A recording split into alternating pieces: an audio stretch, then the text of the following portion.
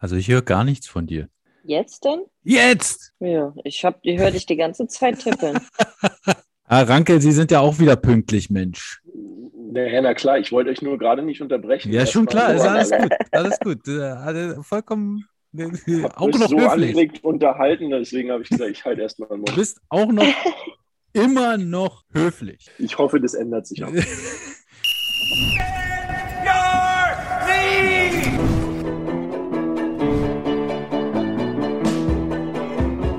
Präsentiert von TheFan.fm.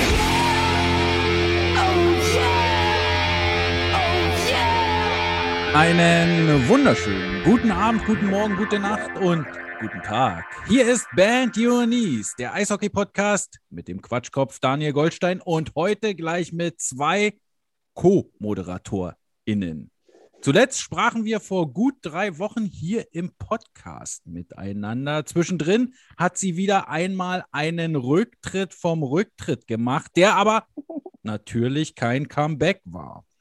Diesmal aber sogar ein sehr schönes Tor geschossen. Hier ist sie, die Teilzeitstürmerin der Eisbärinnen, die Co-Trainerin der Eisbären Juniors und, naja, alles müssen wir jetzt nicht gleich aufzählen. Guten Tag, Katrin Fring. Hi Daniel. Was kicherst du denn so? Ja, das ist halt immer komisch zu hören nach 2,5 Jahren, wenn man mal wieder ein Tor schießt. Also das Gefühl war genauso merkwürdig.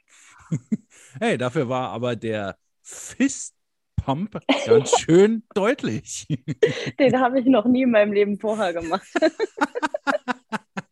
Habe ihn auch im Video gesehen und dachte mir so, was habe ich denn da gemacht? Okay. Ja, habe mich halt sehr gefreut. Ja, ich kann mir sehr gut vorstellen, dass das nach so einer Pause dann nochmal ganz anders ist. Ich glaube, als ich nach, weiß ich nicht, 5 Jahren mal wieder so ein Fußball-Hallenturnier gespielt habe und ein Tor geschossen habe, habe ich auch mir das Trikot direkt ausgezogen. Ja, gut, habe ich dann mal sein gelassen. Ja, okay, meine Güte. Ja, okay, ja, gut. Darüber wollen wir aber gar nicht sprechen. Erstmal, wie ist denn dein Befinden momentan? Ja, wie gesagt, nach 2,5 Jahren nicht spielen und dann gegen so einen doch sehr gut aufgelegten Gegner wie Memming hat es dann einmal Knack kurz in der Hand gemacht und ich habe jetzt halt erst erfahren, so ein paar Tage später, dass ich mir ein Haares im Handgelenk noch zugezogen habe. Also so der Klassiker für mich, also einmal pro Saison verletzen, habe ich gemacht.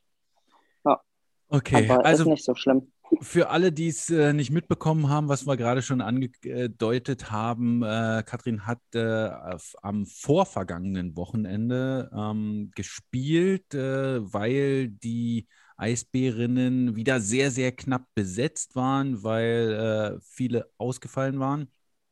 Und nach einem 0:11, was es ja war, am Samstag hat sie dann gesagt, okay, ich will den Mädels ein bisschen helfen, die entlasten und hat sich die Ausrüstung, die sicherheitshalber ja immer dabei ist bei den Spielen, weil sie ja auch sicherheitshalber, wie wir in diesem Podcast schon erfahren haben, vor der Saison lizenziert wurde. Also war sie auf dem Eis gegen Memming und schlagartig wurde es besser. Sie hat sogar das zwischenzeitliche 1:1 erzielt in dem Spiel. Endstand dann 4:7 aus Eisbärinnen-Sicht. Das war wirklich ein ganz ordentliches und auch ein sehr gut anschaubares Spiel da in Memmingen im Tor zum Allgäu. Und ja, und anscheinend hat sie sich dabei dann auch wieder verletzt, wie wir gerade erfahren haben. Aber ansonsten kannst du wenigstens so ein bisschen irgendwie deiner täglichen Arbeit nachgehen und auch als Trainerin weiterhin irgendwie fungieren? Ja, ich meine, das Puckschieben kann ich auch mit einer Hand machen, das ist jetzt nicht so schlimm. Ich muss ja nichts Großartiges vormachen auf dem Eis und meinen Bürojob, dafür brauche ich die Hand jetzt nicht so extrem und ist ja auch nicht so schlimm. Ich meine, da muss ja noch nicht mal irgendwas gegipst oder sonstiges werden. Das ist ja Okay. im Gegensatz zu den letzten Verletzungen ein Klacks. Okay, wir haben uns in Memmingen gesehen. Die Busfahrt nach Hause, die war irgendwie mit 10 Stunden taxiert. Hat sich der Mhm. Busfahrer dran gehalten? Ja, der hat sich dran gehalten. Also ich glaube, die knappen 10 Stunden waren es dann auch. Aber ich habe nicht arg so viel von der Busfahrt mitgekriegt. Ich war doch ein bisschen müde nach dem Spiel. Oh Mann, verrückte Hm, Sachen machst du. Das ist ja ja, wirklich. Naja, okay. Dann gut, dann lass uns doch gleich mal den anderen noch mit dazu holen. Als zweiten Co-Host haben wir uns heute mal wieder die ewige Nummer 24 der Eisbären Berlin, den Olympiateilnehmer von Vancouver 2010 und heutigen, naja, Praktikanten der Eisbären Juniors hier in den Podcast geholt. Viele Grüße an die Stadtgrenze von Berlin nach Brandenburg. Hallo André Ranke. Hallo Daniel. André, wie geht's dir? Ganz gut, ganz gut. Ich kann mich nicht beklagen. Das ist gut. Wir haben ja zuletzt gesprochen, da hattest du, glaube ich, deine Corona-Infektion gerade überstanden und es war noch nicht alles wieder so richtig gut. Hat sich das bis zum heutigen Tage verbessert? Ja, mir geht's gut. Ich bin auch wieder auf dem Fahrrad unterwegs, habe auch einen medizinischen Check-up hinter mir. Da war alles in Ordnung. Riechen konnte ich vorher sowieso schon nicht, weil meine Nase so kaputt ist. Von daher kann ich nicht sagen, ob das besser geworden ist, aber ansonsten ist alles gut. Das heißt, du hast das Gefühl, dass du einen Geruchsverlust immer noch hast, aber Geschmack ist da. Na, wie gesagt, riechen konnte ich vorher auch nicht so. Also ich rieche jetzt schon wieder etwas, aber ob das genauso ist wie vorher, das kann ich dir nicht sagen, weil ich vorher schon wenig gerochen habe. Das hat ja auch einen Vorteil. Du hast ja auch einen Hund. Also Ja. mit den Absonderungen, die der so macht, hast du jetzt keine so großen Probleme. Hatte ich aber vorher auch schon nicht, Okay. weil ich Ich, nicht gerochen habe. ich habe einfach diese Chance genommen, eine geniale Überleitung zu bauen, weil wir in diesem Podcast an manchen Stellen immer mal wieder über Hunde gesprochen haben. Ach Und so. mir fiel so in der Vorbereitung, ich habe mich ja 2 Tage auf diese heutige Sendung vorbereitet und da fiel mir so ein, Mensch, wir haben lange nicht über Andres Hund was erfahren und ich würde gerne wissen, ob der so, also ist eigentlich eine Sie, oder? Genau. Ob sie wächst und gedeiht. Ja, wachsen tut sie jetzt nicht mehr. Ah, Mittlerweile ist sie okay. ja ausgewachsen, aber ihr geht's gut. Sie wird im Mai wird sie 3 Jahre alt. Die habe ich gerade hier rausgeschmissen aus dem Arbeitsgästezimmer, weil sie dann doch zu viel genervt hat. Okay. Und da habe ich sie rausgeschmissen. Aber ansonsten geht's ihr gut und die freut sich immer sehr, wenn sie hier sein kann im Arbeitszimmer. Alles klar, du musst noch mal kurz die Sorte und den Namen sagen. Ja, das ist Leila und sie ist ein Labrador. Ein Labrador. So ein typischer, schöner, heller Labrador. Ja? Sie ist hell, ja, sie ist so beige. Meine Tochter hat ein bisschen Angst, weil die im Winter dunkelt die auch immer ein bisschen nach, dass sie dann Ach, irgendwann braun ist. Das will sie nicht. okay. Alles Die klar, soll so hell bleiben. verstehe. Ja, zweites Thema, was wir mit dir ja immer jenseits vom Eishockey besprechen, ist das mit dem Fahrradfahren. Da hast du gerade schon gesagt, du bist schon wieder unterwegs, aber nicht draußen bei dem Wetter, oder? Nein, ich war bis jetzt noch nicht draußen. Nee, das ist mir doch nichts. Ist zu nass und zu Ja. windig gewesen bis jetzt. Ich probiere jetzt wirklich pro Woche 4 bis 6 Stunden auf dem Fahrrad zu sein und da wieder ein bisschen dahin zu kommen, wo ich mal war, was die Fahrradfitness betrifft. Aber das ist ja nicht zu vergleichen mit dem, was ich vor einem Jahr gemacht habe, die 10 bis 12 Stunden, Ja. die ich da pro Woche hatte. Also 4 bis 6 ist, glaube ich, ein guter Rahmen. Den kann ich immer noch erledigen zwischen den ganzen Sachen, zwischen Studium, zwischen Juniors, zwischen DEL und da hilft es, das dann schon ganz okay. Mhm. Ja, Mensch, sag mal, apropos Fahrrad, da gibt es ja gerade so einen Twitter-Star. Hast du schon mal was von Mieke Kröger gehört? Nein, muss ich dir ganz ehrlich sagen, habe ich noch nicht. Das ist eine wirklich unglaubliche Geschichte. Ich glaube, das ist die beste deutsche Radfahrerin. Naja, man könnte natürlich noch immer Emma Hinze erwähnen. Die wiederum ist auch eine richtig gute Radfahrerin. Die kommt aus Hildesheim. Ja, da kommt ja auch ein gemeinsamer Bekannter von uns her. Und die ist auch nicht schlecht. Aber Mieke Kröger ist der große Star in der Twitter-Fahrrad-Community. Mit der musst du dich mal beschäftigen. Also da Werde ich empfehle ich nachher dir gleich mal mal machen. Mieke Kröger. Und ja, sie heißt Mieke und nicht Mike oder Maike oder so. Ja. Werde ich nachher gleich mal machen. Jetzt hast du mich neugierig gemacht. Das ist schon mal gut. Ich glaube, Außenstehende verstehen den Witz überhaupt nicht, aber es ist schon ganz lustig. Ja, Vorgeplänkel erledigt. Dann lasst uns doch mal zu unserem eigentlichen kommen, nämlich zum Eishockey. Da ist ja momentan doch eine ganze Menge los. Und bevor wir in die große, weite Welt kommen, wollte ich mit euch beiden, weil ihr ja beide für die Eisbären Juniors im weitesten Sinne tätig seid, mal so ein bisschen über die Eisbären Juniors sprechen. Und natürlich geht da die erste Frage an Katrin. Jetzt am kommenden Wochenende, wir zeichnen am Donnerstagabend auf, waren eigentlich Spiele gegen die Mad Dogs Mannheim geplant, vorverlegt vom Anfang März, glaube ich. Aber die können nicht stattfinden, Katrin. Nee, die können nicht stattfinden. Wir haben wir kämpfen ja jetzt wirklich seit der ersten Januarwoche so ein bisschen mit Corona. Wir hatten insgesamt 7 Spielerinnen, die sich infiziert haben, was erstmal, also wenn man an eine Eishockeymannschaft denkt, nicht so viel ist, aber unser Kader ist halt nicht sonderlich groß. Hatten daher schon mal 2 Wochenenden abgesagt, haben jetzt 2 Wochenenden gespielt. Einige Spielerinnen hatten wir aber die ganze Zeit schon draußen, weil die Probleme hatten nach der Corona-Erkrankung. Und jetzt haben wir leider mittlerweile auch den ersten Verdacht auf Herzmuskelentzündung, Spielerinnen, die Auffälligkeiten in EKGs haben, weil wir haben natürlich jetzt nach dem ersten Verdacht alle, die mit Corona infiziert waren und Symptome hatten, und das waren alle, also es gab keinen, der nur beiläufig Corona hatte, nochmal zu Ärzten geschickt, um Minimum EKGs und Blutbilder abzufordern. Und kriegen jetzt oder haben jetzt im Laufe der letzten Tage ein Sportunfähigkeitsattest nach dem anderen bekommen und hätten jetzt noch 7 Spieler zur Verfügung und damit sind wir dann nicht antrittsfähig. Wir wären aber auch, also selbst wenn wir antrittsfähig gewesen wären, wären wir nicht konkurrenzfähig gewesen. Das ist eine Entscheidung, mit der wir uns irgendwie schon seit 2, 3 Tagen beschäftigen, weil einfach um die Gesundheit der Mädels zu schützen, haben wir das intern auch eigentlich schon so vorbesprochen gehabt, dass wir die Spiele jetzt auch am Wochenende absagen und auch die Spiele, die Nachholtermine gegen Köln, die sind jetzt zum aktuellen Zeitpunkt auch mehr als fraglich.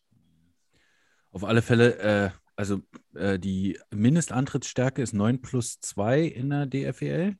9+1 sogar nur. 9+1, okay. Das ist ja auch schon eine sehr, sehr sportliche Angelegenheit, wenn man nicht mal 2 Reihen hat, dass man dann antreten muss. Vielleicht sollte man da. Und mit Spielern, die gegebenenfalls, also nicht die gegebenenfalls, sondern die Corona hatten, 2 Wochen raus waren, ja, natürlich ein Negativtest, super, aber das heißt ja nicht, dass der Sportler leistungsfähig ist. Ja. Also die haben ja alle ihre Pulstests gemacht und dieses Return-to-Play-Protokoll ist ja keine Vorgabe. Man versucht sich aber trotzdem dran zu halten und die Werte sind eigentlich in Ordnung, aber ein Spiel ist halt was ganz anderes. Also 2 Spiele hintereinander bei uns mit 9+1 ist was anderes wie mal eben 3/4 Stunde oder Stunde auf dem Eis trainieren. Ja, das darf man nicht vergessen. Und jetzt kommen wir langsam in die Situation, wo es gefährlich wird und wo Sportler, die nicht fit sind, sich noch zusätzlich verletzen. Und das müssen wir jetzt einfach anfangen zu vermeiden. Das muss man ja ehrlich mal sein. Es geht gerade um nichts außer darum, die Mädels zu schützen. Wir haben ja schon ein bisschen ausführlicher drüber gesprochen und du hast ja natürlich auch vollkommen recht. Es ist ja auch eine Gesundheitsgefährdung und ihr seid halt auch nicht ganz so gut abgesichert wie Profisportlerin oder Profisportler. Gar nicht. Ja. Halt einfach so, ja. Wir sind halt gar nicht abgesichert. Wenn wir jetzt aufgrund der Corona-Erkrankung ein unnötiges Risiko beim Leistungssport eingehen und daraus Folgeschäden entstehen, ist ganz klar nicht geklärt, welche Versicherung übernimmt gegebenenfalls eine Berufsunfähigkeit, weil der Eishockeysport ist halt eine Erwerbsunfähigkeit, weil der Eishockeysport ist ja nicht unser Beruf, wir haben ja keine Arbeitsverträge. Ja. Das also, da muss man halt einfach die 2 Meter weiter jetzt denken und den Mädels da den nötigen Schutz geben und das tun wir jetzt einfach an der Stelle. Ja, und das ist natürlich auch ein Unterschied zur DEL, das ist klar, auch zur DEL 2 und selbst in der Oberliga haben ja relativ viele Spieler Verträge, vielleicht mal ein paar junge Spieler nicht, aber ältere ja meistens schon. Und das ist dann absolut auf alle Fälle auch ein Unterschied. Und außerdem ist es ja, wenn man jetzt rein einfach nur auf die Gesundheit schaut, und da haben wir uns ja auch gestern, glaube ich, ausgetauscht. Da gab es ein interessantes Interview mit dem Mannschaftsarzt der Kassel Huskies in der Hessischen Neuen Allgemeine oder wie die auch immer heißt, HNA, dass dieses Return-to-Play-Protokoll an vielen Stellen leider nicht so befolgt wird, wie es, ich sage jetzt mal, vor 1,5 Jahren dann auch empfohlen wurde. Und das ist natürlich auch gefährlich. Also ja, und dann für kommt die Gesundheit der Spieler. Ja, es kommt halt auch erschwerend hinzu. Also wir haben jetzt in den letzten 2 Wochen versucht, Termine bei Ärzten zu bekommen. Also um den vollen Umfang vom Return-to-Play-Protokoll, was ja für uns tatsächlich nicht maßgeblich ist, aber was man uns ja übermittelt hat, damit man so eine Orientierung hat, durchführen zu können, muss ein Spieler oder eine Spielerin Minimum 250 € bezahlen. Das ist Nummer 1. Und zweitens, die Ärzte haben keine Kapazitäten, das zu tun oder du kannst es nicht bei einem Arzt machen. Ja, du musst einen Lungenfunktionstest machen, eine Herzuntersuchung, Belastungs-EKG, Blut, alles Mögliche. Und es stellt kein Arzt alleine zur Verfügung, außer die Charité oder der OSP, und die behandeln aber halt mit Vorrang sagen wir mal. Klar, Spitzensportlerinnen. Nein, nicht Spitzensportler, sondern Berufssportler. Und da wird es auch von den Verbänden dann übernommen. So, und für einen Selbstzahler, der steht halt hinten an. Ja, und das ist halt irgendwie gerade die Krux, die wir noch zusätzlich irgendwie bewältigen müssen. Na klar, also da kommen ganz, ganz viele Sachen zusammen, weshalb man total auch verstehen kann, dass es, und man muss, glaube ich, dann auch diesen Unterschied machen zwischen der DFEL, auch wenn die als Hochleistungssportliga irgendwie anerkannt wurde. Es ist halt dann doch keine Profiliga und man hat halt doch irgendwie andere Voraussetzungen. Die Spielerinnen sind nicht privat versichert oder nochmal extra unfallversichert oder irgendwelche Sachen, sondern es ist da auf der kleinsten Flamme wird quasi der Sport sozusagen betrieben. Richtig. Und wenn wir nicht noch innerhalb des Juniorsvereins so 1, 2 Ärzte haben, also Mütter von ehemaligen Spielern, dann würden wir gar nicht an EKGs und Blutwerte innerhalb von einem Tag rankommen. Also da haben wir uns ein ganz gutes Netzwerk jetzt in den letzten 2 Jahren schaffen müssen, wo die Spielerinnen halt ASAP auch behandelt werden. Und wir als Trainer auch ASAP dann ein Feedback kriegen. Das ist halt, ich kann die ja noch nicht mal mehr trainieren lassen, dann, wenn sie Auffälligkeiten in den EKGs haben. Ja. Ist dann vielleicht in einer Großstadt wie Berlin auch anders als in Memmingen zum Beispiel oder woanders, wo es dann vielleicht an der einen oder anderen Stelle vielleicht doch ein bisschen einfacher ist, genau. Wo nicht 6% der Bevölkerung infiziert sind. Zum Beispiel. Ja. So sieht es also aus bei den Eisbärinnen, während die letzte Saison dann doch nach vielen Höhen und Tiefen ein sehr erfolgreiches Ende genommen hat, sieht es in dieser Saison nicht ganz so erfolgreich aus mit dem Ende. Aber wie du gerade schon gesagt hast, da geht die Gesundheit vor und dann kann man sich vielleicht dann umso mehr auch auf die nächste Saison freuen, würde ich mal sagen. Richtig. Wie sieht es denn bei den Nachwuchsteams der Jungs aus? André, von deinen Jungs beziehungsweise von deinen Teams, da sind tatsächlich nur Jungs in den Teams, richtig? Von U15 angefangen. Ja, genau. Da Zu den Älteren. sind nur Jungs, genau. Und ja, da läuft es eigentlich ganz gut. In letzter Zeit habe ich viele Spiele gesehen der U20 überwiegend. War jetzt auch am Wochenende mit dabei bei den Spielen, wo sie gegen Kaufbeuren gespielt haben, die sie leider beide verloren haben, die auf dem ersten Platz stehen, Kaufbeuren jetzt. Ein Glück haben wir den anderen heute nicht dabei. Ja, das stimmt, da hast du vollkommen recht. Der hätte jetzt total abgefeiert. Ja. Muss man aber sagen, Kaufbeuren ist eine gute Mannschaft. Ja? Also die Spiele waren auf einem guten Niveau, die haben 2, 3 wirklich gute Spieler mit dabei und die stehen zu Recht da oben von dem, was ich gesehen habe. Da spielen auch viele hoch in der DEL 2, wenn ich da immer so lese. Hat der eine oder andere auch schon Profiluft geschnuppert. Ja, genau. Da waren 1, 2, die jetzt in letzter Zeit ab und zu oben gespielt haben. Die haben dann auch jetzt am Wochenende mitgespielt und waren enge Spiele.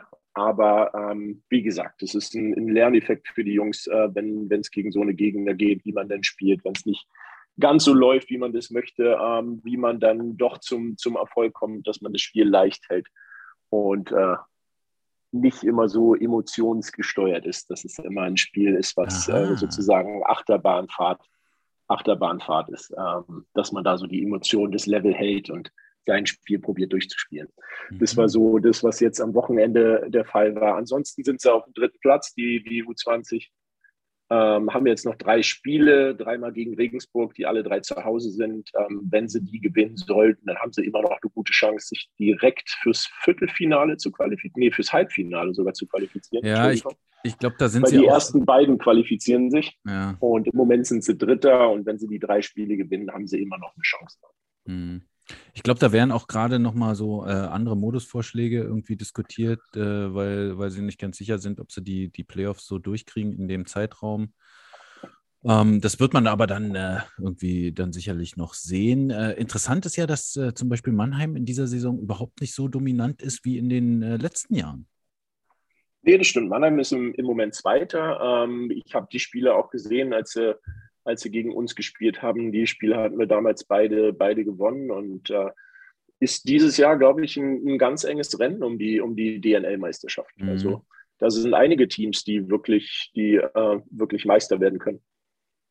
Ja, das ist doch schön, dass es da auch mal ein bisschen spannender zugeht. Auf der anderen Seite, wie würdest du das Niveau in der U20, in der DNL momentan einschätzen? Es wurde ja ein Jahrgang sozusagen, also die haben ja letztes Jahr nicht spielen dürfen, deshalb war ja nicht so sicher, wie die Spieler das verkraften. Ja, klar. Ich glaube, am Anfang der Saison hast du schon gesehen, dass sie so fast ein Jahr keine Spiele mehr hatten, wo es wirklich um Punkte ging, wo viele Mannschaften gar nicht trainieren konnten. Wir hatten ja das Glück, dass wir weiter trainieren konnten, den überwiegenden Teil über die Schule.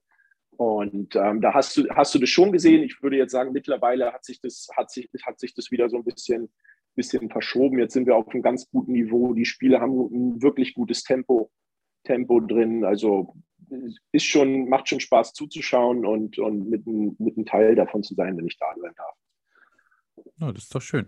Und wie sieht es da runter aus in der U17? Die waren ja unterwegs, ne? Die waren unterwegs, da kann ich dir nicht viel sagen, weil Ja. ich war ja nicht mit dabei. Die waren jetzt in Florida und haben da Spiele absolviert. Soweit ich weiß, haben sie alle Spiele dort gewonnen. Hui. Hatten eine gute Zeit, hatten viel Spaß und sind jetzt seit dieser Woche wieder zurück. Sie sollten eigentlich jetzt letztes Wochenende schon wieder gegen Wolfsburg spielen. Die Spiele wurden abgesagt. Die haben nicht stattgefunden. Von daher hatten die jetzt eine Weile spielfrei. Die sind aber leider, haben sie sich ja nicht qualifiziert für die Meisterrunde. War leider ein Punkt, der ihnen gefehlt hat am Schluss. Den haben sie liegen lassen. Und deswegen sind sie jetzt in der Qualifikationsrunde, da haben sie jetzt 4 Spiele, 4 Siege. Und ich muss dir ehrlich gestehen, U15 habe ich in letzter Zeit echt wenig geschafft, mit dabei zu sein. Die stehen aber auch ganz gut da. Okay, na, das ist doch auch gut zu hören. Und weil es ja nicht nur Katrin, sondern auch mir am Herzen liegt, hoffen wir mal, dass demnächst vielleicht dann doch auch in diesen Mannschaften mal die eine oder andere Nachfolgerin für Laura Kluge auftaucht. Annabella Sterzig muss irgendwo zumindest da auch mit rumrennen, oder? Katrin, die muss doch da Ja, auch die trainiert mit trainieren irgendwie. U15, U17, weil sie ist ja auch auf der Sportschule. Aber aktuell ja leider mit einer Ellenbogenverletzung raus. Ach, das auch noch. Ja, also Okay. das kommt ja, wie gesagt, das kommt ja noch on top. Ich habe 9 Spieler, die nicht spielfähig sind, inklusive mir sind wir dann 10. Ja. Okay. Na gut, dann kommen wir doch mal auf die große Bühne. Das Eishockey. Man hatte irgendwie das Gefühl gehabt, also zumindest so, wie es der eine oder andere Fernsehsender aufgebaut hat, dass ohne Eishockey diese Olympischen Winterspiele eigentlich gar nicht stattfinden könnten. Das ist natürlich so aus Eishockey-Sicht total cool. Auf der anderen Seite gibt es ja auch die eine oder andere spannende Sportart. Also ich kann sagen, dass bei mir wirklich den ganzen Vormittag, eigentlich ja so bis um 17 Uhr sind so Wettkämpfe, läuft der Fernseher hier ununterbrochen. Mhm. Und nachdem ich versucht habe, über Livestreams zu gucken, das ist mir nicht so richtig gelungen, bin ich auch irgendwie so ein bisschen im klassischen Fernsehen fast hängen geblieben und gucke da dann einfach alles, was kommt. Also ob es nun Skilanglauf oder Eisschnelllauf ist. Am meisten gefällt mir eigentlich Shorttrack, muss ich sagen. Und natürlich auch diese Snowboard- und Trickski-Wettbewerbe. Katrin, du hast schon zugegeben, so richtig viel aufs olympische Eishockeyturnier hast du noch gar nicht geguckt. Nee, weil die Frauenspiele sind ja, also ich muss ehrlich gestehen, dass das Frauenturnier hat ja, ich glaube, 2 Tage vor der eigentlich nur Mhm. Eröffnung angefangen. Das habe ich beiläufig auf einmal erfahren, dann natürlich den Fernseher angeschmissen und dann aber festgestellt, dass die Live-Übertragungen morgens um 5 sind. Da bin ich noch nicht so hellwach. Habe mir dann immer natürlich die Zusammenschnitte tagsüber angeschaut. Ja, also wie gesagt, ich bin jetzt mal gespannt, was so in den Viertelfinals passiert. Für mich gab es tatsächlich nicht so riesige Überraschungen jetzt im Nee, Frauenturnier. Die ja. einzige Überraschung war Finnland gegen Russland, war das, glaube ich. Ja, Mhm. die 5-0 gewonnen haben. Da hätte ich es andersrum eigentlich getippt. Aber gut, die Russen haben ja so ein kleines Corona-Problem, was sie versuchen zu verbergen. Komisch nur, dass die anderen Teams immer mit Maske gegen sie spielen. Naja, mal schauen, was das jetzt im Viertelfinale wird. Also, ich meine, so unter der Hand hat man irgendwie erfahren, es sind jetzt Minimum 8 Fälle in der russischen Mannschaft. Da wird Je. der 12. Februar dann auch langsam ein bisschen kritisch. Ja. Ja, keine Ahnung. Also, wie gesagt, keine Überraschung. Ich tippe auch ganz schwer auf Kanada als Olympiasieger. Die sind ja sehr souverän bislang durchmarschiert. Die sind absolut souverän gewesen und trotzdem sind ja die US-Amerikanerinnen Mhm, immer, also wirklich auf Augenhöhe mhm, normalerweise gewesen. mhm, Was sagst du da? Ich meine, das Spiel war 4:2 für Kanada, mhm. als die gegeneinander gespielt haben, aber Torschussverhältnis irgendwie deutlich zugunsten der USA. Ja, ich finde auch, die USA hat halt irgendwie so ein, irgendwie, wenn man an Frauen-Eishockey denkt, denkt man automatisch eher an USA als Ja, an Kanada. ja. Und die haben halt irgendwie so einen also wirklich guten Spirit zum Anschauen. Die Kanadier haben halt hervorragende Einzelspielerinnen, darf man nicht vergessen. Ich glaube, wenn es zu einem Finale kommt, dann könnte das auch, also Finale zwischen USA und Kanada kommt, dann könnte das auch in die Overtime gehen. Oh. Das würde ich mir wünschen. Ja, Na, das wäre natürlich spannend auf alle Fälle. ja, Jetzt ist richtig. es ja so, die A-Gruppe, das ist ein bisschen anders als im Mhm, Männerturnier. Es sind nur 10 Mannschaften dabei, 2 Gruppen, wie bei den Weltmeisterschaften eigentlich. Das haben mhm, wir ja hier im Podcast auch schon mal besprochen. Die A-Gruppe ist die mit den besseren Teams, die auch mhm, automatisch fürs Viertelfinale qualifiziert mhm, sind. Die B-Gruppe ist die mit den etwas schwächeren laut Weltrangliste-Teams, mhm. was ja durchaus auch irgendwie zumindest dann auch die Ergebnisse widerspiegeln. Ähm, Das heißt, Kanada, USA, Finnland, die olympischen Athletinnen aus Russland und die Schweiz sind qualifiziert fürs Viertelfinale und es haben sich noch qualifiziert Japan, Tschechien und Schweden ausgeschieden. Und das, obwohl sie gar nicht so schlecht gespielt haben, sind die Chinesinnen. Also die haben echt da wirklich richtig gut gespielt. Und auch die Däninnen, die sich ja im Qualifikationsturnier gegen die deutsche Mannschaft durchgesetzt haben, haben einen Sieg gelandet, womit eigentlich gar keiner so richtig gerechnet hat. Also da in der unteren Gruppe, da war es echt spannend. Ja, richtig. Ich habe auch, glaube ich, fast ausschließlich Spieler aus der unteren Gruppe gesehen, weil, ich meine, auch in der oberen Gruppe, man sagt, das sind die Top 5 Nationen, da sind dann so Ergebnisse wie 8-0, 11-0, wo ich mir denke, okay, das sind jetzt dann meines Erachtens nicht die Top-Nationen, wenn da so eine Ergebnisse rauskommen. Aber gut, das ist ja glaube ich, keine Entscheidung vom IOC, sondern eher eine vom IIHF, dass das in dieser Art und Weise gespielt wird. Ich würde es mir wünschen bei Olympia, man schmeißt die alle in den Lostopf und zieht und dann ist gut. Und dann hat man vielleicht mal ein bisschen mehr Varietät da drin. Also, ja, man kann es ja auch setzen und Kanada und USA sind dann A- und B-Gruppen Erste und die gewinnen dann halt ihre Spiele, ist auch in Ordnung.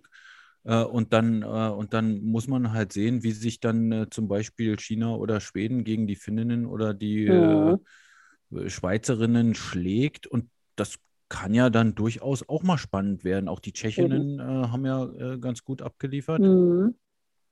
Aber das werden wir jetzt im Viertelfinale so ein bisschen zumindest sehen. Auf der anderen Seite, ja, sind natürlich Kanada und USA dann auch schon eigentlich vorprogrammierte Finalistinnen. Ja. Gut, naja, sie vielleicht, sind halt die Eishockey-Mächte, was soll man machen? Vielleicht geht es da auch dann um die Fernseheinschaltquoten, die ja auch bei dem Spiel wohl ganz gut gewesen sein sollen. Okay. Das konnte man ja auch lesen. Naja, ich bin auf alle Fälle gespannt, wie das da weitergeht. Ich glaube, morgen geht es schon weiter mit dem Viertelfinale. Ja. Also morgen Freitag. Richtig, ja. Am Freitagmorgen geht es weiter mit dem Viertelfinale. Ja, 10 nach 5. Genau, dann 10 nach 5 USA, Tschechien. Und die anderen Spiele dann auch schon am Samstag auch nochmal. Und wenn die olympischen Athletinnen aus Russland gegen die Schweizerinnen spielen und Finnland gegen Japan, das könnten durchaus spannende Spiele werden. Ja, das sehe ich auch so. Frauenturnier hast du so ein bisschen nebenbei mitbekommen. Hast du denn den ersten Auftritt der so bezeichneten Herren-Nationalmannschaft des Deutschen Eishockeybundes verfolgen können am Donnerstagnachmittag? Also heute. Ich habe es komplett geschaut, ja. Oh, und was hast du so gesehen aus deiner Sicht? Das, was ich eigentlich erwartet habe. Also ich meine, ja, natürlich haben die bei der letzten Olympiade Silber gewonnen und super Erfolg fürs deutsche Eishockey und zwar fürs gesamte deutsche Eishockey. Aber Kanada ist halt Kanada. Ja, die haben sich das jetzt einmal von Deutschland gefallen lassen und lassen das sicherlich nicht noch mal ein zweites Mal durch. Die haben halt angefangen wie die Feuerwehr. Also ich meine, nach 10 Minuten stand es 3-0 für Kanada. Dann bist du halt erstmal ein bisschen geschockt als Eishockeyspieler. Sie haben viel versucht, aber naja, war jetzt nicht so offensiv stark von der deutschen Meinst du, das Mannschaft. war tatsächlich so ein bisschen so eine Revanche auch für das Halbfinale in Pyeongchang? Ja, die werden sicherlich vorher so einen Motivationsfilm gesehen haben, wo man immer gezeigt hat, wie das beim letzten Mal ausgegangen ist und wie das jetzt auszugehen hat. Okay. Ja. Und ich meine, auch wenn es jetzt keine durchweg NHL-Profis sind, die kanadische Nationalmannschaft kann aus ein paar mehr Spielern schöpfen als wir Deutschen. Und die werden sicherlich ein sehr, sehr konkurrenzfähiges Team da auf die Beine gestellt haben. Ja, kann man so sehen. Also es ist auf alle Fälle jetzt nicht das schlechteste Teams und auch das schlechteste aller Teams und auch die Ja, KHL ist ja richtig. eine ganz Unterbrochen. Ja. gute Liga und Mhm. auch die anderen Ligen, ob nun Mhm. Schweiz oder Schweden, haben ja jetzt auch, wenn sie dann Importspieler haben, sind das ja auch meistens Mhm. Unterschiedsspieler. Richtig.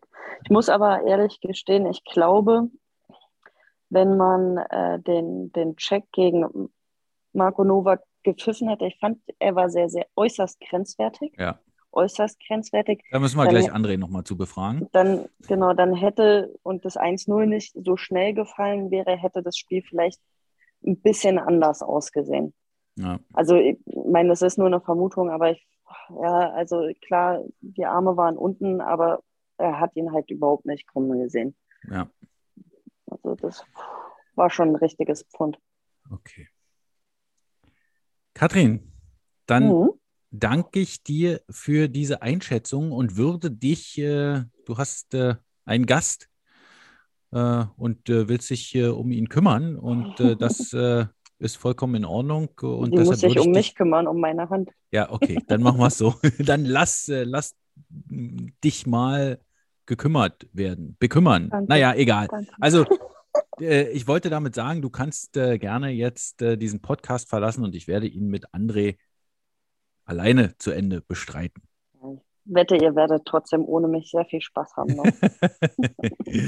Vielen Dank, dass du da warst, Katrin, und gute Besserung an dich und deine Mädels. Dankeschön, Daniel. Bis bald.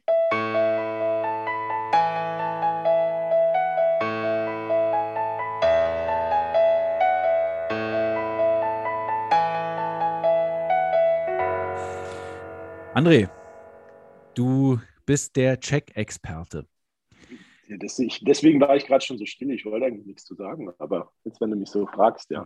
Ja, Ja, na klar, natürlich. war der Check hart und er hat ihn nicht kommen sehen, weil ihm kurz vorher die Scheibe ein bisschen versprungen ist. Deswegen hat er nach unten geschaut und deswegen hat er ihn nicht kommen sehen. Ja, kannst du ihn pfeifen? Ich würde sagen, ja. Musst du ihn pfeifen? Ist wieder so eine Frage. Er geht leicht zum Kopf, trifft er ihn vorher nur an der Schulter und rutscht dann hoch.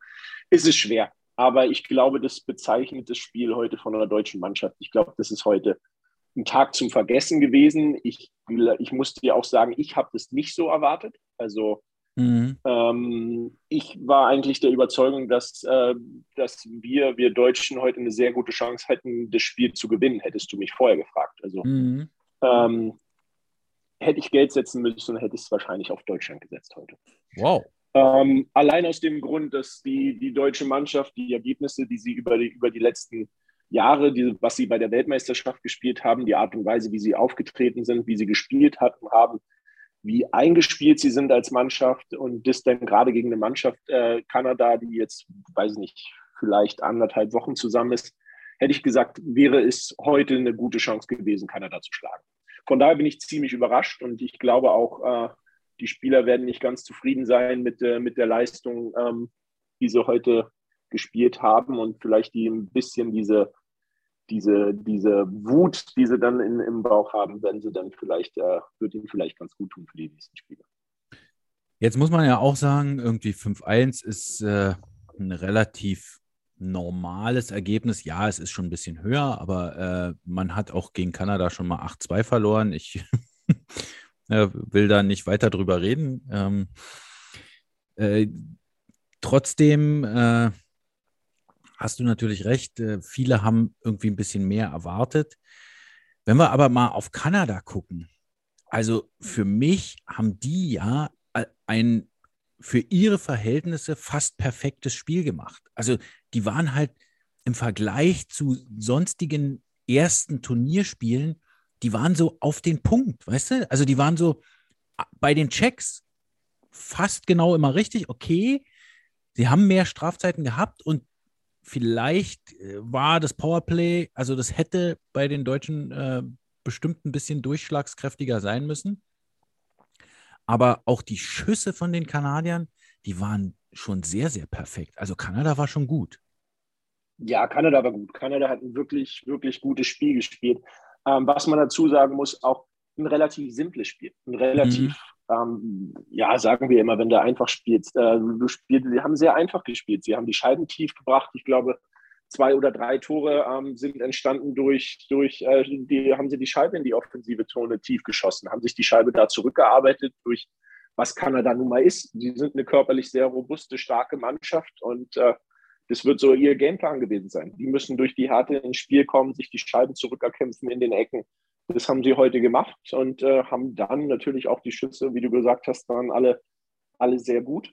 Haben sie das Spiel dann auch verdient gewonnen. Also man darf nicht alles schlecht machen, was Deutschland jetzt gemacht hat in dem Spiel, sondern sie haben wirklich gegen eine sehr gute kanadische Mannschaft gespielt, die wirklich konstant über 60 Minuten einfaches Eishockey, hohes Tempo gespielt hat und deswegen ist es sehr schwer gewesen, gegen sie heute zu spielen. Diese Härte, die du jetzt auch gerade schon angesprochen hast, die war ja sicherlich auch erwartbar. Auf der anderen Seite war das auch manchmal in anderen Spielen eine Stärke der deutschen Mannschaft, dass sie irgendwie im Vorchecking oder auch an manchen Stellen immer die Checks zu Ende gefahren haben. Jetzt sind sie dazu an vielen Stellen heute nicht so wirklich gekommen. Lag das daran, dass Kanada einfach diese 5% irgendwie schneller und besser war? Ob es jetzt 5% waren, aber Kanada hat für mich einfach in dem Moment vom Kopf her freier gewirkt. Kanada ist marschiert, die haben ihr Spiel durchgezogen und wie gesagt, das 1-0, was dann fiel, ist natürlich auch so ein Punkt, der so dieses Momentum rüberbringt für die kanadische Mannschaft. Und von da an hat es Deutschland echt schwer gehabt, sich Chancen zu erarbeiten. Also das Tempo war unheimlich hoch, was die Kanadier gespielt haben. Und ich glaube, sie haben so gut wie keine Fehler gemacht. Den einen Fehler, den sie machen, wo sie den Puck nicht aus dem Drittel bringen, wo sie ihn hoch durch die Mitte rausspielen, der wurde sofort bestraft von der deutschen Mannschaft. Ansonsten haben sie wirklich ein sehr gutes Eishockeyspiel gespielt und da war es für die deutsche Mannschaft dann natürlich schwer, gegenzuhalten. Und wie gesagt, Kanada ist, glaube ich, von der körperlichen Präsenz noch mal ein Stück besser, als es die deutsche Mannschaft dann doch ist. Es wurde viel über den Kader diskutiert. Letztendlich aber kann man schon sagen, dass der gar nicht so schlecht ist, oder? Also deshalb war ja Deutschland auch dein Favorit. Ja, natürlich. Also wie gesagt, wie sie die letzten Jahre oder letztes Jahr bei der Weltmeisterschaft gespielt haben, hat mich sehr beeindruckt. Auch gegen Finnland das Halbfinale. Gegen Finnland war das Halbfinale, ne? Gegen Finnland das Halbfinale, wo sie meiner Meinung nach die bessere Mannschaft waren, das Spiel dann verloren haben. Also die Art und Weise, wie sie Eishockey spielen, hat mir wirklich sehr gut gefallen. Und da hatte ich gedacht, knüpfen sie jetzt drauf an. Es ist nur das erste Spiel. Wir müssen es nicht vergleichen mit 2018, dass sie da das Spiel auch verloren haben. Ich finde, diese Vergleiche, es ist 4 Jahre her, wir müssen davon jetzt mal wegkommen. Ich finde es super, dass wir diesen Erfolgsgedanken als deutsche Nationalmannschaft zurückhaben, dass wir wirklich in ein Turnier reingehen und sagen, wir können was bewegen, wir wollen eine Medaille holen und das ist unser Ziel. Und nicht zufrieden sein, wenn man sagt, naja, wir haben doch ganz gut gespielt, hast aber trotzdem verloren. Das finde ich gut, das ist der richtige Weg und das Turnier hat gerade erst begonnen. Es ist ein Spiel und jetzt ist man nicht so reingekommen, wie man reinkommen wollte. Und das Turnier hat gegen eine sehr gute kanadische Mannschaft gespielt, also ist auch noch nicht alles vorbei. Das Turnier fängt jetzt erst an. Ich bin echt gespannt auf das Spiel gegen China, das 0-8 verloren hat gegen die USA. China, vielleicht habt ihr es irgendwo schon mitbekommen. Das ist ja quasi das gesamte Team von Kunlun Red Star aus der KHL. Die sind in der KHL letzter. Und da sind viele eingebürgerte Nordamerikaner, ein eingebürgerter Russe und vielleicht auch 3, 4, 5 in China geborene Spieler dabei. Eingespielt sind die, aber auf eher doch nicht ganz so hohem Niveau. Das wird sicherlich ein ganz anderes Spiel dann auf einmal und vielleicht könnte man auch sagen, also die deutsche Mannschaft, also bis zu diesem Gegentor, bis zu diesem harten Check haben sie ja eigentlich gar nicht so schlecht gespielt und das ist, glaube ich, auch der Ansatz, also mehr so ein spielerischer Ansatz, der vielleicht dir, André, auch ganz gut gefallen hat beim Anschauen und der dann auch gegen China helfen könnte, um Tore zu schießen, die man dann ja braucht, um zu gewinnen. Ja, die Qualität hat die Mannschaft auf jeden Fall, um Tore zu schießen. Und ich glaube auch, sie werden auch nochmal anders auftreten, als sie jetzt gegen Kanada aufgetreten sind. Was ich vorhin vergessen habe zu sagen, die Eisfläche ist natürlich auch kleiner. Ne? Ja. Ist nordamerikanische Eisfläche, das kommt den Kanadiern natürlich auch entgegen. Das sind die alle von klein auf gewöhnt, auf der Fläche zu spielen. Wir halt nicht. Soll keine Ausrede sein, aber macht natürlich auch was aus, wenn du nicht Sicher. oft auf so einer kleinen Eisfläche spielst. Kam den Kanadiern bestimmt auch entgegen. Jetzt Ja. zu China, was willst du zu China sagen? Ich glaube, wir Ja. können nicht wirklich viel sagen. Ich habe das Spiel natürlich nicht gesehen, weil ich das Ja. Deutschlandspiel mir angeguckt habe. Ja, lassen uns mal überraschen, auf was für ein Niveau China spielt. Ich glaube, sie können bestimmt eine Überraschung sein, aber auch wir können es halt nicht einschätzen, auf was für ein Niveau China ist. Jetzt 8-0 ist, glaube ich, relativ deutlich gegen die USA. Und alles andere als ein Sieg der deutschen Mannschaft würde mich jetzt verwundern. André, gegen Aber einen wir Spieler werden's sehen. von China hast du schon gespielt. Ja, ich weiß, Brandon Yip. Ich weiß gar nicht, wie er jetzt Nee. heißt, aber Genau, ich wollte doch den anderen Namen sagen. ich wollte sagen, ich weiß nicht, wie er jetzt heißt. Ye. Yingwan Ye, okay, gut. Als ich gegen ihn gespielt habe, hieß er noch Brandon Yip. Ja, richtig. Kann ich mich dran erinnern. Ja, da ist irgendwie, bei dem ist mir total aufgefallen, dass der in der DEL irgendwie viele Strafzeiten hatte, aber in der KHL hat er gar keine hohe Strafzeitenstatistiken. Ganz komisch. Ja, das stimmt. Da war er eigentlich für bekannt für seine Strafzeiten. Genau. Ne? Da Ja. kann ich mich dran erinnern, aber wie gesagt, war ein sehr harter Gegenspieler. Es war ungern gegen den gespielt, war damals Mannheim und Düsseldorf war er, ne? Genau. Ja, aber jetzt spielt er ja seit Jahren schon dann in China oder Genau. bei Kunlun Red Stars, die jetzt dieses Jahr in der Umgebung von Moskau spielen. Ja. Ist interessant, dass die wirklich fast eine Vereinsmannschaft jetzt Ja. zu Olympia schicken, ne? Oder ist sogar die Vereinsmannschaft. Ja, es ist die Mannschaft. Ja. Also eingespielt Keine werden sie andere. auf jeden Fall sein. Und Richtig, ja. ja, wir werden es am Samstag sehen. Werden was wir da mal kommt. sehen. André, ich habe noch eins, als Hobby-Eishockey-Beobachter gucke ich ja auch immer so ein bisschen auf diese Vorchecking-Systeme. Und das sah jetzt bei Kanada und den Deutschen eigentlich gleich aus, mit so 1-2-2. Mhm. Du hast aber gerade gesagt, dass es durchaus auch einen Unterschied gibt. Der Unterschied ist dann aber im Aufbau, also mit der Scheibe, richtig? Jetzt sprichst du über zwei verschiedene Dinge. Also Ja. erstmal wissen. Wir können ja auch, wir können ja sagen, ist der Vorcheck gleich gewesen zwischen den beiden Mannschaften und ist es dann irgendwie besonders schwierig oder anders?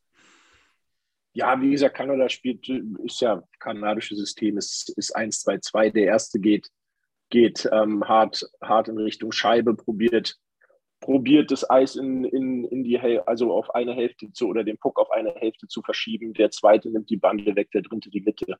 Und die Verteidiger füllen halt dahinter auf. Auf der kleinen Eisfläche ist es unheimlich schwer.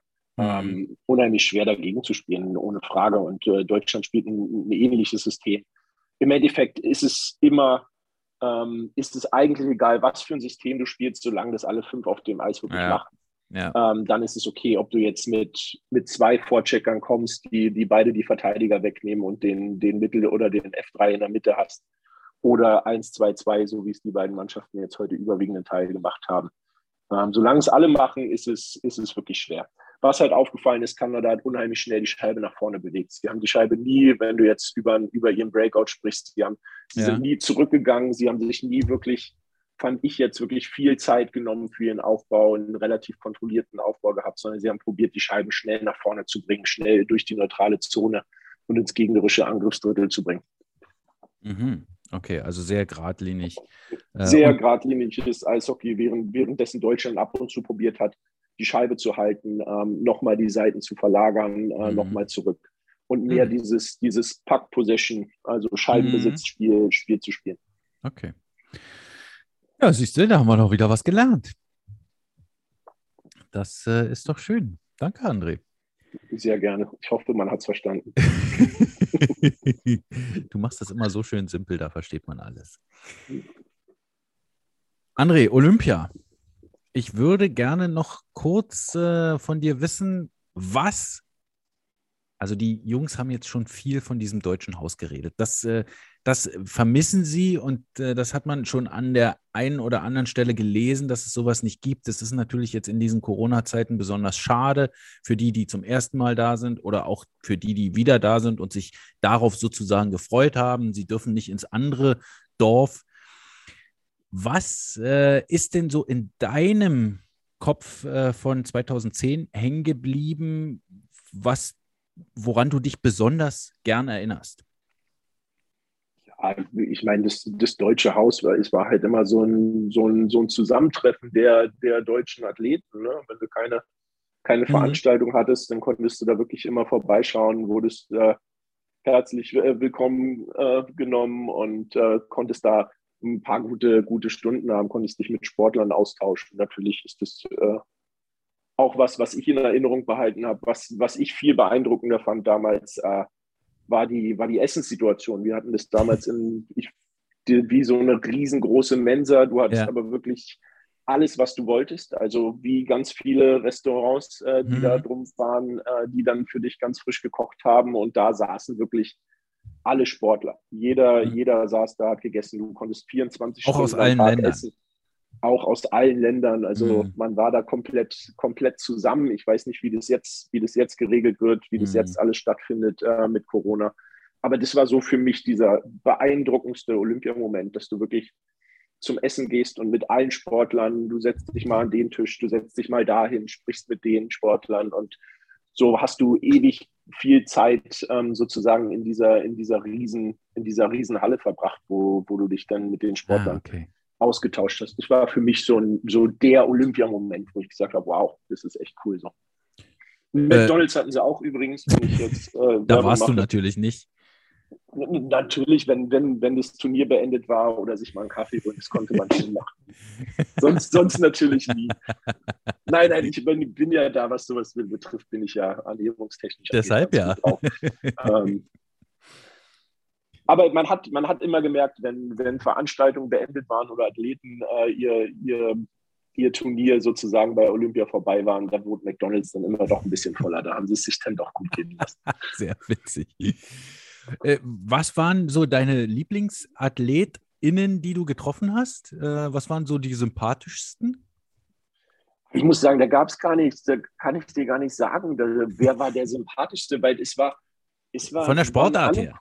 Ja, es waren alle cool. Ob das jetzt, wir haben uns auch mit dem vom Curling unterhalten. Ne? Keine Ahnung vom Curling gehabt. Auf einmal saß du da und hast dich mit denen über alles Mögliche unterhalten, über deren Sportart. Die haben uns gefragt. Also da kam wirklich alles zusammen. Also das kann ich jetzt nicht sagen, okay, das war der oder das war der, weil es war einfach ein cooles Zusammentreffen. Jeder war total interessiert an der Sportart vom anderen, was das Besondere ist. Und das war ein schönes Erlebnis, was ich nie vergessen werde. Die Jungs waren jetzt beim Big Air und beim Eisschnelllauf, glaube ich. Das ist ja dann auch schon mal cool, das mitzuerleben. Und Toni Söderholm hat auch gesagt, dass es total beeindruckend war. Einfach nur, ich glaube, er war nur beim Eisschnelllauf mit der Coaching-Staff. Was ist so deine Lieblingssportart gewesen und was hast du damals live gesehen? Das ist das Einzige, was ich so ein bisschen bereue. Wir hatten, oder nicht bereue, konnte ich nichts für. Wir hatten gar nicht so viel Zeit, uns die anderen Sportarten anzugucken. Dadurch, dass das in Vancouver war das alles gar nicht so nah beieinander. Ja. Und mit Trainingseinheiten, mit Spielen und dem Ganzen dann zu verbinden, war das gar nicht so einfach. Also ich weiß, wir wollten den einen Tag zum Eisschnelllauf. Das hat dann aber wiederum von der Zeit her nicht gepasst. Und ja, das war dann schon schwer. Also wir haben wirklich wenig gesehen, was denn schade war. Eishockeyspiele haben wir gesehen, weil die Halle direkt um die Ecke war. Ja. Aber ansonsten war es schwer, andere Sachen zu verfolgen. Also die Skisportarten waren ja sowieso in Whistler oben, da war dann nicht viel zu sehen. Also bei uns war dann, glaube ich, nur Eisschnelllauf, Eishockey, Eiskunstlauf, Shorttrack. Eiskunstlauf und Shorttrack. Alles andere war gar nicht bei uns. Und da waren die Zeiten meistens dann so, dass wir dann ein Training hatten, weil du hattest dann Training auch mal dann nur mittags oder vormittags und dann nochmal nachmittags, wo es dann noch nicht im Turnier war. Da warst du zweimal auf dem Eis. Also da hätte ich gerne mehr gesehen, muss ich ehrlich sagen. Du hättest dich also am liebsten beim Rodeln an die Bahn gestellt oder an den Schießstand beim Biathlon. Das haben andere erledigt, ne, die nicht Eishockey gespielt haben. Die haben wir dann im Fernsehen gesehen, na klar. Die wissen auch genau, wer gemeint ist. Ja, genau. Viele Grüße. Okay, André, Mensch, dann haben wir uns endlich mal wieder gehört. Das ist schön. Finde ich auch. Dann gucken wir weiter Olympia. Genau. Drücken den SportlerInnen die Daumen und freuen uns natürlich auf ein weiterhin spannendes Eishockeyturnier. Ach, hast du vom Eishockeyturnier ansonsten was mitbekommen? Gestern dein ehemaliger Zimmernachbar hat erstmal einen Sieg eingefahren. Genau, habe ich gesehen. Ich habe nicht das ganze Spiel gesehen, aber ich glaube, er hat 40 Schüsse gehalten. War ein ordentlicher Arbeitstag für ihn. Ja. Ansonsten in Schweiz gegen Russland habe ich auch ein Drittel gesehen. Also es wird ein interessantes Turnier, auch wenn die NHL-Spieler nicht da sind. Es ist, glaube ich, noch mal weitaus enger, dieses Turnier, als wenn die NHL-Spieler jetzt da gewesen wären. Also für alle, die es nicht wissen, mit wem André früher auf dem Zimmer war, Schande über euch. Nein, es war Sebastian Dahm und es ging um den 2:1 Erfolg der Dänen gegen das Team der Tschechischen Republik, die ja jetzt nur noch Tschechien genannt werden wollen. Ja, herzlichen Glückwunsch an Dahmer für diese Leistung. Gut, André, dann musst du jetzt Abendbrot vorbereiten, glaube ich. Genau, werde ich bestimmt machen. Oder nochmal mit dem Hund gehen. Irgendwas werde ich schon machen. Ich bin ja auch noch nicht lang zu Hause, von daher werde ich das jetzt mal machen. Gut, dann wünsche ich dir ein schönes Wochenende. Hoffe, wir hören uns demnächst wieder. Hoffentlich, ja, freue mich drauf. Und sage wie immer, Tudarabave, Lehitraot. Aus und vorbei.